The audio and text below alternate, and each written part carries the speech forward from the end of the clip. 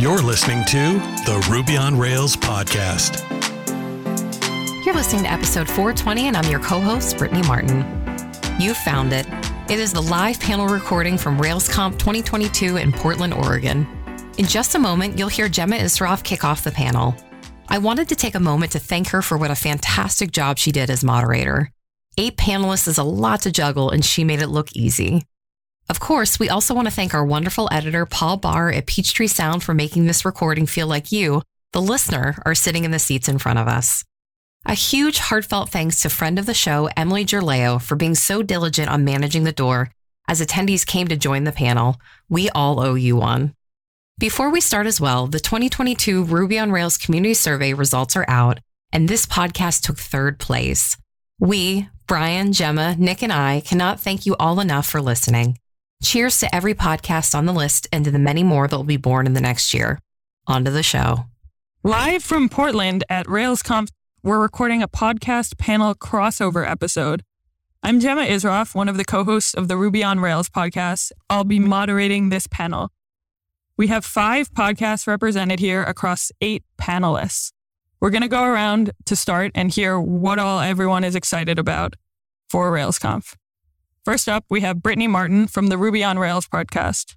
Brittany, what talk or workshop are you most looking forward to? I have to admit, I'm going to go with a meta answer, and it's going to be this panel, but also as well the Make a Switch track, which I ended up curating. We already saw Joel Hoxley give a fantastic talk, as well as David Hill, and I'm just excited for that track to continue. Sounds great. Looking forward to hearing the rest of it.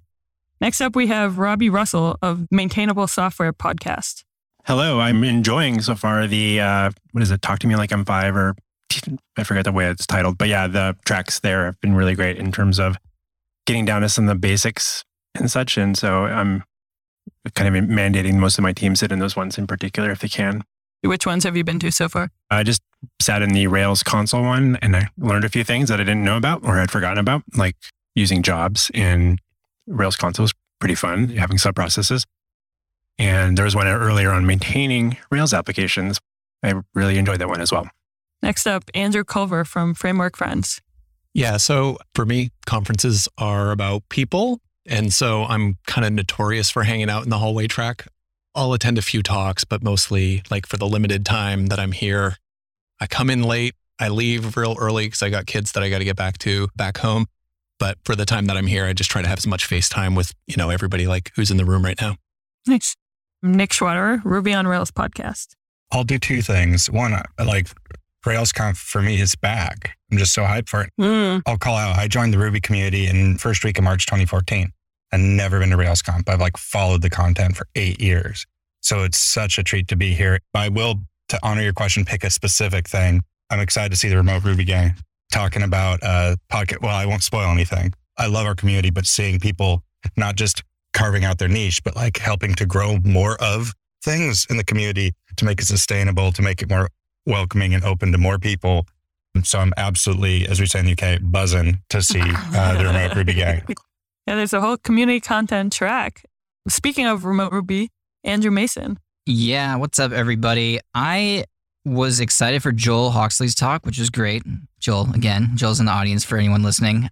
I'm excited for Schwad's talk, because Schwad always gives amazing talks. I'm always excited for Brittany's talk. Brittany's not giving a talk this month, so that's why I'm excited to hear her here. Next up, Jason Charnes. Oh my God. Hello. Well, I feel like any answer I give now would just be cheating. I too very much like the hallway track and the people. I very much enjoyed Joel's talk. Dave Copeland's giving one I'm really looking forward to. The one I'm least looking forward to is the Remote Ruby talk. Oh, and I'm excited that Aaron Francis is here so we can talk about Laravel this whole conference. Laravel. Also of Remote Ruby, we have Chris Oliver next. I'm just so excited to put faces to Twitter avatars and Discord and everything.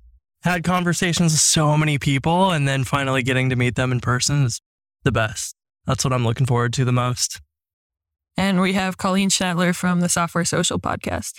I am super excited about my workshop, which is coming up in 45 minutes on building an advanced query builder with Active Record. And there's actually quite a few Active Record talks here this week. So I'm super pumped for those. I'm really looking forward to it.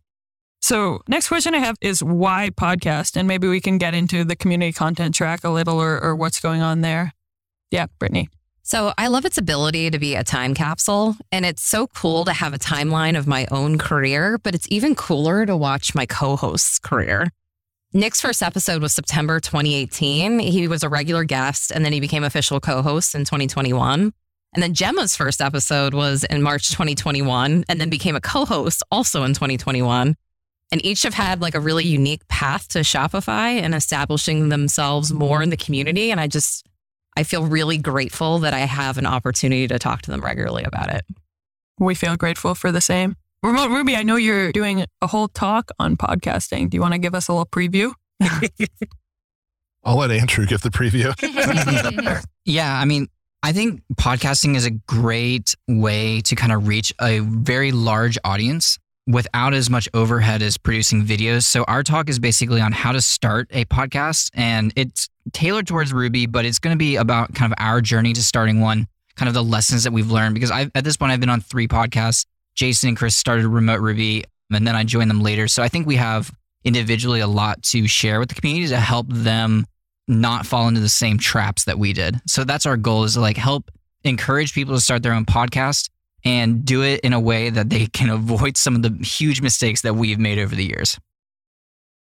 What are some of the mistakes? It takes a team, in my opinion, to produce a great podcast, from editors, from doing marketing, doing show notes. You know, there's so many aspects of it, and having co-hosts. And if you only have 2 co-hosts, one person doesn't show up, what do you do then? You skip a week. I think consistency is really important. And it's kind of back to what I said about having a team. And when you don't have that team in place, it can really produce a lot of heartache and headache and a lot of after hours work on the podcast, which is not the goal. And it really detracts from the fun of it. Colleen, do you have a similar view on podcasting?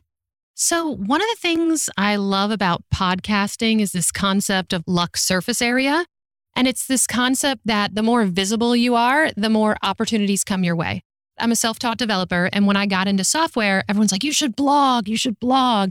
I could not get into blogging. I just could not get into a good routine. I didn't like it. And then I started podcasting.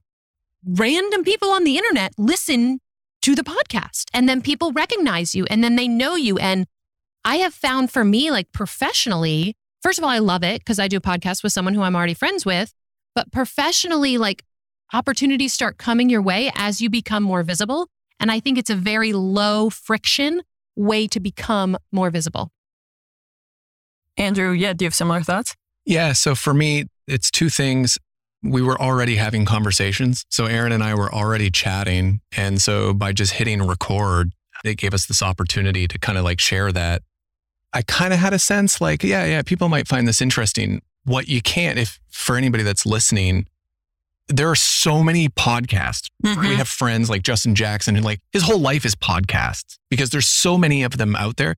And so anybody that thinks that they have a unique take on something, if you're thinking about starting a podcast, start a podcast. Just do it, because what you can't know before you do it, before you start publishing, before you start sharing your ideas, is who's going to come out of the woodwork.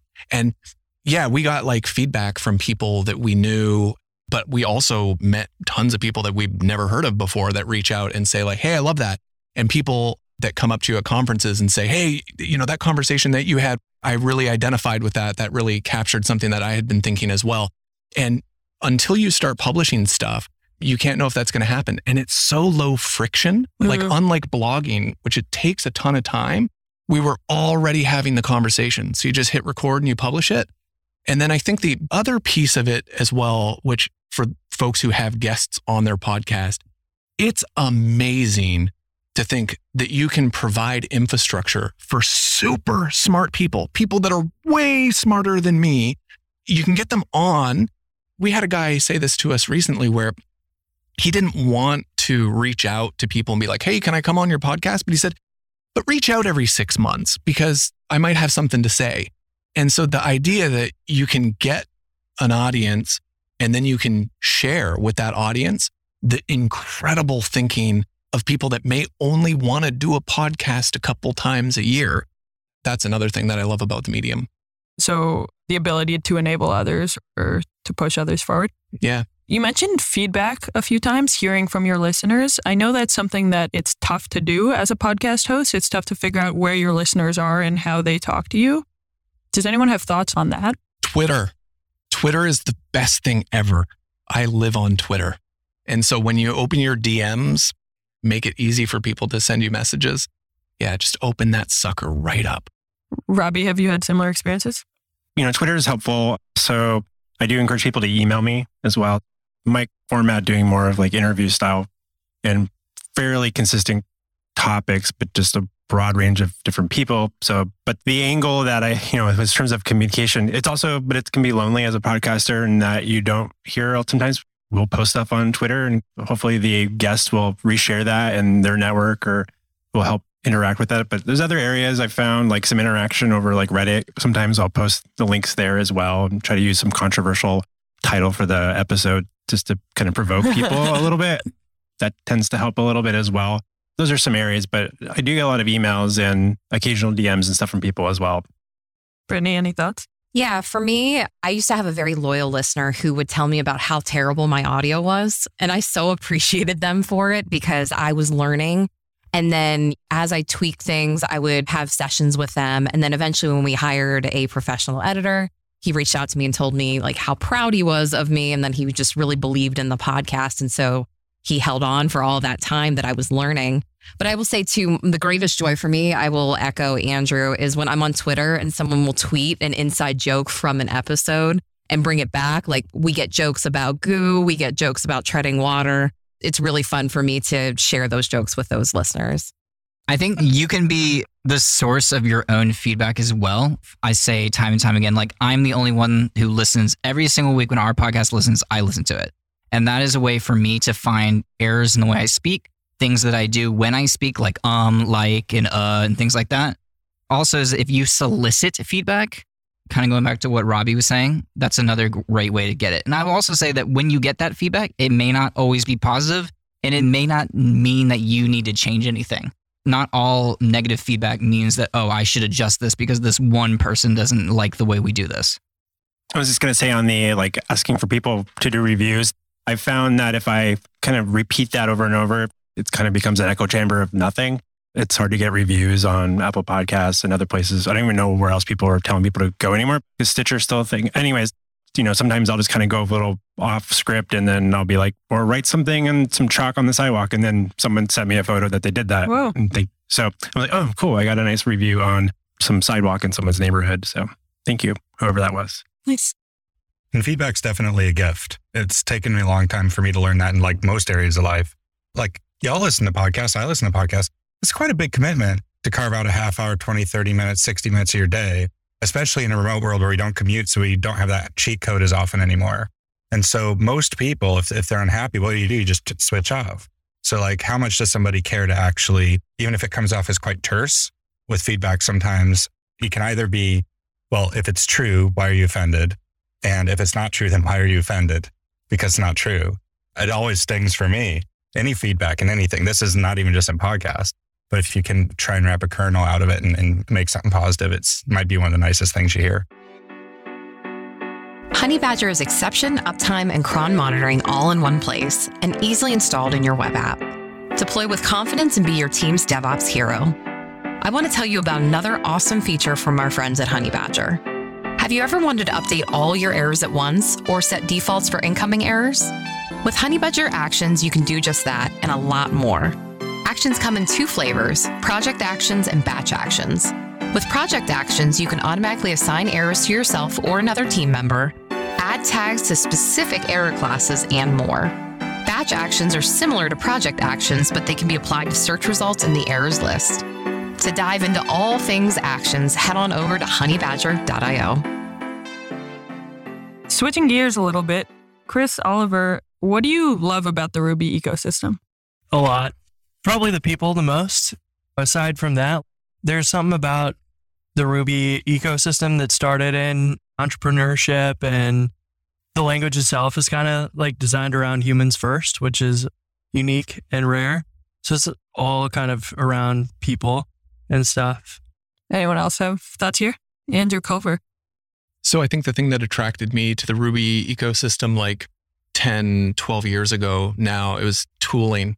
And I think that comes back to what Chris is talking about, that it's a human, like Matt's is nice, so we are nice, like the whole Mina Swan thing. And then the way that bubbles up, I think, into Rails, since we're at Railsconf, as a framework is the developer experience. It's like a framework that was developed with empathy for the way that you would interact with it. And that was different than a lot of what existed at the time. And I think other frameworks have taken inspiration from that. And we certainly don't have a monopoly on developer experience. I think we can look to other frameworks for inspiration there as well.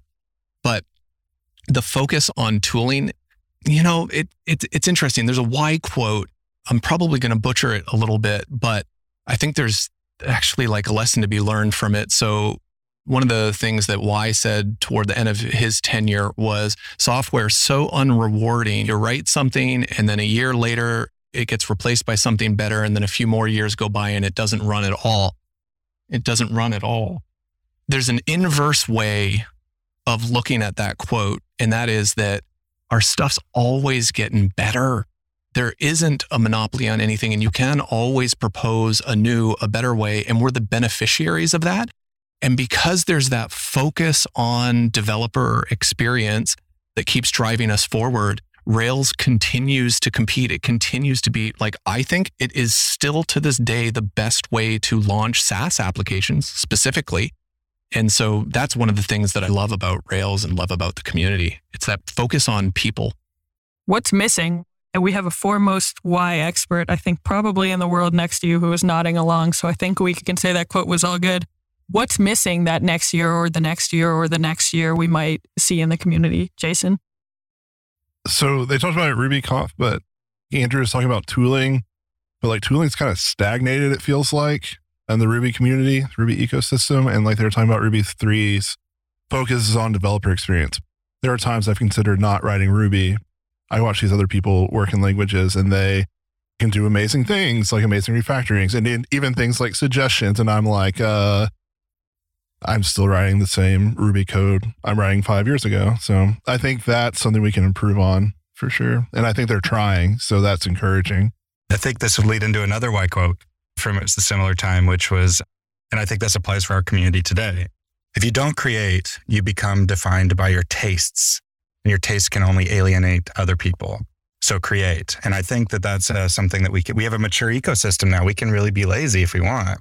And I think the Rails way is awesome. I think the Ruby way is awesome. But I think we can now put the mantle on our shoulders and create, even if it's just fantastic, interesting new gems, be the content we want to see in the world. And that goes with podcasting. It goes with open source. I really feel what Jason's saying. And I think that part of that solution would be to continue to create new and innovative things. I think there's definitely a lot of room for that. We could definitely stagnate and make awesome SaaS apps, CRUD SaaS apps all the time with Rails, but I think there's a lot more innovation and fun to be had. I think that's a call to action. I think that's what, for anybody that's listening to that, if that resonates with you, I think we're just scratching the surface of what we can do to make it easier for people to develop software. It's such a lucrative opportunity. I have like a physical product business as well, and the margins are terrible. It's so awful. And like when I sold my first SaaS business, the margins when we went through due diligence were like 95%. We operated at a 95% profit margin. That is an opportunity that we should be trying to give. And we haven't even scratched the surface of all the SaaS software that can be written with Rails. You can find a mission in it, in creating better tooling, higher levels of abstraction, greater developer experience and usability, so that we can give these tools, the best set of tools, to a greater set of people so they can improve their economic situation. A single person building a SaaS app can change their life. And I think we got the best tool to give to people for that. Yeah, or even I would argue enable people to build their own tools that can lift them up. Robbie, do you have a thought there? I'm going to go out on a little bit of a limb here and say that I disagree with everybody to an extent. I'm actually more interested in maintainable software, but thinking about as new tooling is coming out, I think it's great. We keep building new tools, but it actually becomes a problem for all of us software engineers where we're like, well, we need to upgrade to this new thing because that's the new thing that everybody's talking about. And there's not enough emphasis on like, how do I help take care of the stuff that was already working, that our apps are already reliably working with? our customers or our clients have already invested time and money into. And like everybody chasing the next shiny new thing. And I'm like, what about the thing that's already working? How can we refactor that? How can we iterate on that? How can we make sure that those gems are getting more support? Maintainers, I've maintained and I created an open source project. It's exhausting to take care of projects for a long time. And so I think we need more in the Ruby ecosystem, less new gems, more emphasis on helping participate and helping take over projects or just helping those maintainers push things forward or help offer to volunteer and things like that. Teaching people how to like migrate these things, how to handle upgrades so that the next new shiny object isn't the thing that we're trying to compete with. I think the point one of my comrades over here was saying here was just, we're trying to make the developer experience great and we can be a little lazy and we are being lazy as a community at times. And I think we owe it to ourselves and to our future selves to take care of the stuff that we've already invested a lot of time and energy in. Yeah, Brittany. I think that's a really interesting take, Robbie. And it kind of makes me question, in order to grow out the Ruby community, we have to do one of two things. We either need to introduce new people into the community who haven't been here before, or we need to try to reacquire the community members who have left for other languages and frameworks. And so the question is, if we make the software more maintainable, are we going to be able to coax back the members that we've lost in the past? Like, is it our job to educate how things are better? And really, are things better? Nick, the why quote you pointed to brought up tastes as being exclusionary. I wonder if anyone has thoughts in what ways are we as a Ruby community being exclusionary? This is maybe a crappy take, but Rails being the only web framework in Ruby sometimes feels a bit exclusionary. And like, there's Hanami, there's Sinatra, but people associate Ruby with Rails, and that's fine to an extent. Like, I very much love Rails, and obviously, but I do think there's value to be had from like having alternatives and being able to learn from other people and different ideas. I wasn't around for Merb, Rails merger, the Merber, but I think I would have liked to have been, because they were like competing ideas that became one. And I think that would help push Ruby forward. Yeah, Colleen. So I think it's simpler than that. I do these weekly mentorship calls with junior developers, and I usually get like 15 to 20 in a call, and none of them are Rails developers. And I think because we need more junior level Rails jobs, people are going to go where the money is. We all need to make money. If you look, I mean, even as us, as we've hired people, we don't hire junior developers. We don't, especially in Rails. I mean, I know I'm being Rails specific, but I think part of that is because these applications are a little more legacy, a little bit older. You need to have more context. And so I feel like the problem is solvable at the basic level, and that's we need to hire people that are junior. And to add on to that, here's a call to action to everyone listening. You and your company are in a position to argue for and to promote and to do whatever you want to call it to get more junior engineers into your company. And it's kind of up to management and the senior developers to create and prove that you can have an ecosystem where juniors can thrive. They can learn the way you do Rails. They can do all these things. But it really comes down to the people who are already in those positions to bring people into them, to throw the rope down back after you're done using it and pull up people behind you. And I really think we can say, oh, well, these companies need to change. But at the end of the day, it's the engineers in those companies who can facilitate this change. And we need to. Yeah, and like plus. I want to give credit, and I won't call out people unless they want to talk about it, but people at this table collectively have done so much to lift up juniors and give juniors opportunities and to give them a voice. And I'd say if you are listening to this, and if you're listening to this 5 years from now, randomly in a car, if you're just an engineer, you can give a voice to this in your company. I was hired as a self-taught Rubyist, and I got into the game in 2014. And it was the most isolating and difficult and painful time, going from nobody's paying me to code to somebody's paying me anything to code, and I did a difficult job. And if you are able to facilitate even just one person every 2 years, you're making a huge impact in the universe. And this is something like, if there's anything, like if you want me to just give you shout outs on Twitter, if you do this for the good of the community, just an altruistic good, that's something that we definitely believe in. And it's great for the community. And thank you to all of you and everything that y'all have done for juniors over the years. Schwad said he'll pay $100 per junior hire. Yeah, I will actually. Yeah, I will. I will pay your company $100. And for those listening as well, another thing, if you're nervous about the idea of even bringing on your first junior developer, bring in interns. Do it once a quarter, build it into your team cycle, keep them there for 6-8 weeks, time box it so that there's an end period. Tell them that you're not hiring them at the end of it. It's like a period that you're going to pay them for 6 to 8 weeks. That way you're not on the hook for that awkward conversation when they say, do you want to keep me? Because you got to build in that kind of like that muscle of, because what ends up happening is you might hire that person, then you think, I won't have time for the next person. So I'm actually a big advocate for having regular internship cycles so that your team gets in the habit of having people come and go, because it also helps you improve your onboarding experience for new developers to your projects and build up that resilience amongst your team that this is an expectation of the job, not something that we're going to think later down the road. So build internships first, start bringing in your junior developers. You can do that in parallel as well, but your junior developers have people to mentor immediately when you bring interns in. And so they're part of the process as well. And so that just levels everybody up. So at Texas, we'll be hiring 2 junior backend developers this summer, and juniors work well for us because we only hire seniors that are excited to mentor. I can't tell you how many times I have interviewed seniors that have been very technically savvy, but have clearly no interest in mentoring. And unfortunately, that just won't work for us. And so I think that's important that you have to establish that as a norm within your organization. Great. This episode is also brought to you by Scout APM. Scout is an industry leader in application performance monitoring. This low overhead tool is designed to help Ruby developers find and fix performance issues. Scout's intuitive UI and tracing logic ties bottlenecks to specific lines of code and allows you to quickly pinpoint and resolve issues like N+1 queries, slow database queries, memory bloat, and more. Scout's unlimited seats and applications allow teams to collaborate without additional costs and makes it easy for any member of your team to become a performance pro. See for yourself why developers worldwide call Scout their best friend with a free 14-day trial, no credit card needed.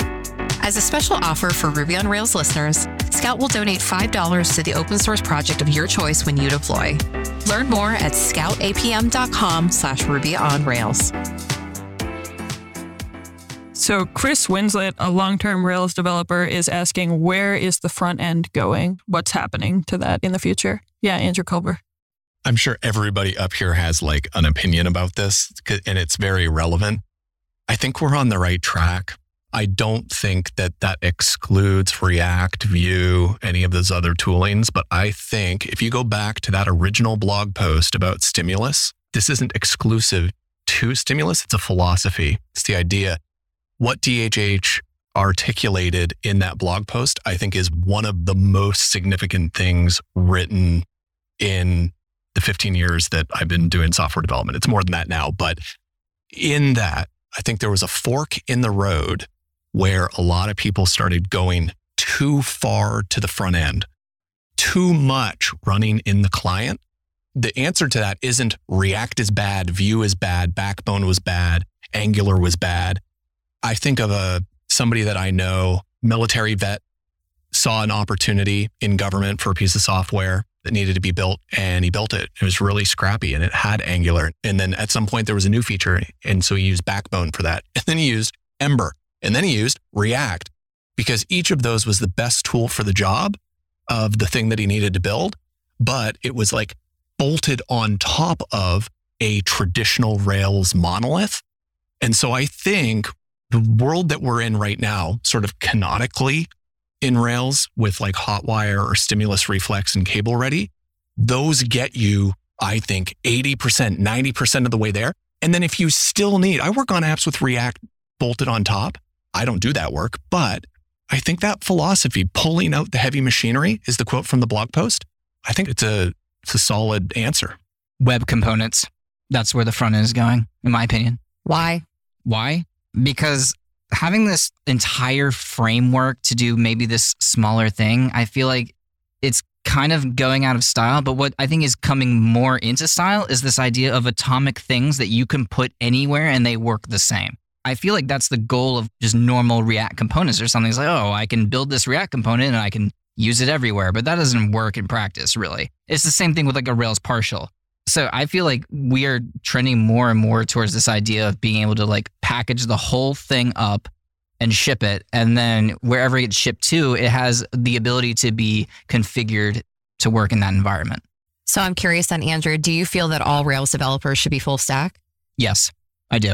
I don't have a stiff opinion on this, but I think that something that wherever it goes, it needs to think of, I won't call anyone out. I'll say people like me who in the eyes of the law are full stack, people like me who run from CSS and JS, but we will write it and are happiest in the pure Ruby. But we like that Rails can help us from the beginning build a thing. I need to concern myself with my business logic and the problem and the user and what I need to solve for them. And I need as little friction in the way. I'm glad that Rails has moved not just convention over configuration, but like having the support for all the ways that people want to build things. So if you had a friend who's an expert in a thing, they can build the thing on top. But we always need to make sure we support the ability to just build product. I mean, I'm very interested in the new tooling that's coming out, but maybe there's some front-end whizzes in here who disagree with me. But as long as we think of the people who are full stack, but not really, but want to be one-person builders, as long as we keep servicing that community, then I think we good. It's going to sound like I'm sucking up because he's on the front row, but view components are kind of a big piece for us, like at Podia, of moving forward. The thing I find very fascinating about it is I'm going to be burned alive at the end of this. I actually kind of like React, but I don't like the JavaScript part of it, but I like the idea of components. Sorry. I like components, I guess is what I'm trying to say. And so I like the view component because things like sidecar assets where you can attach JavaScript functionality, style sheets. It's kind of isolated. You can test it. I'm not saying build your app with a full design system at the beginning. As we've learned how to use them, like at Podia, it's been very valuable because now people like me who are, like Schwad said, in the eyes of the law, considered full stack developers, we can ship consistent interfaces and we're not as worried about how they look every time. We're just rendering out components. And I think that's just a good way we're moving as well. One thing I'll say on that with the view components, I've also found if there's anybody that's out there looked at it and they're like, I don't think view components are for me. I think partials also answer, some great questions. You can go very far just with partials. So you don't have to go to some crazy front end framework. We got a lot of tools on the back end, but it all falls under that umbrella of HTML over the wire. I do think that that's a good place to be. Joe Mazzalotti is asking, how can we as open source developers or maintainers help invite more folks, especially those who are underrepresented, to contribute to the open source community? Yeah, Brittany. I think it is inviting those guests onto the show. My first episode that I ever recorded with Nick was his first pull request into Rails. And we just dug into what that meant and how he navigated it and discussing with the contributors and just really trying to lower the bar and make it clear that it's accessible to everybody. But also making it clear too, you invite guests on that work on smaller projects. They don't have to be these large, big public projects. And then encouraging them as well, after you wrap up that episode, hey, have you considered, supplying this to Ruby Weekly? They're always looking for content. So get your name out there. Yeah, I think another thing is as a maintainer, there's a lot of things that are easy for you to fix that are quick. Just intentionally not do them and label it as a good contribution for somebody new and kind of work the process with them. If somebody's not sure how the flow goes, have a whole kind of script of start here, work through it, write it down, all the edge cases that you need to think of, and leave those opportunities open, even though you could fix it in 5 minutes yourself. It's nice to be able to have some of those, left open on purpose. I think we need to do more with all of our employers, campaign hard to donate substantially more amounts of money to the open source projects that you use. I'm not talking $500. I'm not talking $500 a month. I'm talking we're going to dedicate $50,000 to this project that we get substantial economic value from. I work on such a project, right? So I have an open source framework that people use on top of Rails, and we have substantial financial backing on the open source side. And that doesn't all go to me. That goes out to 7 or 8 developers that help me on a regular basis. One of them, it's the first professional Ruby he's ever written in his life. He's an English teacher in Japan. And so that comes from funding. And so I look at the projects when that was a commercial framework, and I look at the libraries that we used to support. And at $500 a month to some of those projects that we were supporting, we were the highest paying contributor. That's ridiculous. We have to have a serious conversation. If we want to talk about getting juniors into open source contributions, we need to make a disconnect between open source being unpaid labor. We have so much money in the businesses that we're in. We're raising so much venture capital. We have so high margins. Let's donate more money to open source projects. And I'll just put in a couple of thoughts. Number one, just write this down if you're not already aware, codetriage.com, and then just go look at it later. But if you're going to mentor a junior with that, it allows you to pick a couple of repositories and pick settings. And just like one pull request a week, it'll just get sent to your inbox. You can look at it. And maybe it's somebody who's been ignored for years and you can like dig into that and learn a bit more. But it's passive. First, you have to get that passive contributor experience going down. But what's the goal? Where am I trying to get with this as a junior or a senior or an intermediate? Well, I like this term and that I use a lot privately. Become an open source civilian. We're not all going to be full-time paid to maintain a thing, or some people very luckily are heavily in that. But I feel like we all have a duty as to be an open source civilian. And it's more than just like, oh, I found a bug. It's like that passive work and maybe just pick a couple things to participate in. Now, I think directly to your point, what can we as casters, besides me just saying two thoughts now, what can we as podcasters do to further that? I think we need to normalize that. I think we need to make sure that we do what we think people should do and then we talk about it. Because I listened to podcasts for many years before I ever was on one. I lived in the country. I didn't talk to Rubius. So that really influenced how I thought about things. Like I remember I listened to Derek Pryor and Sage Griffin years and years ago on Bike Shed. And what they talked about, two people, their opinions and how they acted in their life really informed how I thought I ought to talk and act. And we can do the same too. Say, oh yeah, that was just on blah, blah, blah repository. And I'm looking at this PR from a couple of years ago that I got in from Code Triage. We say that a couple of times. People will be doing the same. It lowers the barrier. It makes it just a few hours a month and it becomes a good thing you can do, like mowing your yard. I was going to say that one other strategy, I created this thing called Oh My Z Shop once upon a time, and there's been a couple thousand people that have contributed to the main project. I don't know how that's managed to happen, but there's been a lot of participation from people. And I think that project makes it easy for people to participate for, sometimes it's quite often their first open source project that they've contributed to. I didn't do anything intentionally. I don't feel like I have the secret sauce at all there. But one thing that I have seen work effectively for me and other people that are helping maintain the project is we've had universities reach out to us.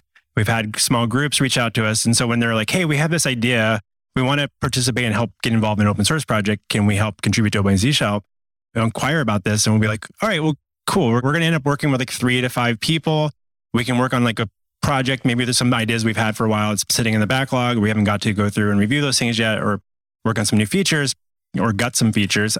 When we do it in that sort of way, that's made it easier for us to kind of wrap our head around it, because we're not then, so just to say, like, I think it's really important to try to help the individuals that reach out to you and want to contribute. But if you're listening and you're like, I want to contribute, try to maybe find a few people that you'd want to contribute together with. And then you can approach a project, be like, hey, we're a little more organized. We got 3 of us. Someone's going to be a point of contact. This is what we're hoping to accomplish. This is our timeline. What can we work on? How can we help your project move forward? That makes it way easier for me as a project maintainer to figure out how I'm going to wrap my head around what the goal is. And again, there's like a time box to it. They're going to get something for their collectively, and then they're going to work amongst themselves as well. And so they're able to help themselves. And that has been a helpful way for me to bring in people outside of the people that just individually come. We're going to take one more question before we wrap up. John Manella is asking, how can we make our development environment mimic our production environment, especially if it's quite complex? If somebody says Docker, I'm out of here. Docker. You can use Docker, but your battery will last for 4 hours. It's true. And I think we've always said that, I've done episodes on this where we talk about having something like active deployment, where it's just baked into the framework. And I truly don't believe that we're anywhere near that. It is a really good question, because I feel your frustration, John. Like, it's really difficult to solve a bug when it's only something that's going to be present in the ecosystem that you've built in production. And let's not joke around. You might have a Redis going, Elasticsearch, a CDN. There's just a lot of stuff. And to try to clone that locally is really difficult. I'm going to take the position that I don't think Rails should solve that. I feel like if you're building out a SaaS, there's like patterns you can follow. And I don't feel like that should be baked into Rails necessarily. we've had Capistrano. We still have projects that we deploy with Capistrano. It works great for those projects, but we have a lot of ones that I'm like, I don't understand what happens when we push this stuff to a branch. Some magic happens. Someone else made that stuff work and I don't understand the pipelines. That's okay. I'm not answering your question, but I don't feel like that should be a Rails thing because I don't think we should have a strong opinion about where it gets deployed, but it gets back to the point around the development environment. Those are trade-offs that each of those organizations, especially larger organizations, if you've got an engineering team of 50 to 100 people, we just wrapped up doing our biennial Ruby on Rails survey, community survey, and like growing is like 11% or something. I don't remember the exact number off the top of my head. 11% of teams are like 50 plus engineers right now, or maybe it's like 14% or something like that. That's a lot of people. A lot of systems are probably in place. And so it's not going to be like, oh, this is really great when it was like 3 of us on a team and we could all get everything up and running in like 5 minutes on our machines. Now it's like, how do we connect all these different systems? We have serverless stuff. What does serverless even mean? But so there's a lot of like challenges there. I think that those are trade-offs that each company is going to need to make in terms of infrastructure. And I don't know that developers should always be the ones that are making long-term hosting solutions necessarily either, kind of make decisions for the organization. It's funny that Brittany said active deployment because in one of my first podcasts in like 2018, maybe 2019, we had a guest who talked specifically, he named it active deployment, I'm pretty sure. So it's funny that we're still having this conversation, even though I feel like the ecosystem is getting better and better. There's more and more services to deploy your app like Hatchbox, Fly, Render. I mean, you can keep going and going and going and going. So I don't feel like deployment's getting harder. I feel like developers are complicating their setups more than they need to. And I feel like that's part of the problem. Also, my dig at Docker was a joke. I don't love it. I use it every day because of some of the complicated infrastructure stuff. So, Chris Oliver, any thoughts there? It's one of those things where as a developer, you don't want to have to worry about the operation sides of things. You know, if you could get away without Docker and just have everything running and you have your dependencies and all that, that would be awesome. But yeah, I think at some point somebody's going to kind of come up with an alternative to Docker that can probably mimic that a bit better. They're still solving a lot of problems on Docker itself. And I think eventually we'll see it. It probably won't come out of the Rails ecosystem itself. It's kind of more of a DevOps-y area to work in. And so I feel like we're oftentimes just consumers of that activity that's going on instead of creating those things ourselves in the community. So part of me just feels like, you know, waiting for changes to happen and stuff like that. One thing I want to point out, it's not directly related to what you're saying, but I think it's really exciting. And Chris didn't mention it because it isn't directly related. But I think when you look at Hatchbox, how many infrastructure companies can you think of, all of those companies that are doing interesting infrastructure things that are bootstrapped? The only ones I can think of are Laravel Forge and you've got Hatchbox. And that baby was grown in the Rails ecosystem. And I don't think he's done yet. So I think there are exciting things happening in infrastructure. And I think that they can happen in the Rails ecosystem. And I think that can be a call to action to anybody that's listening as well.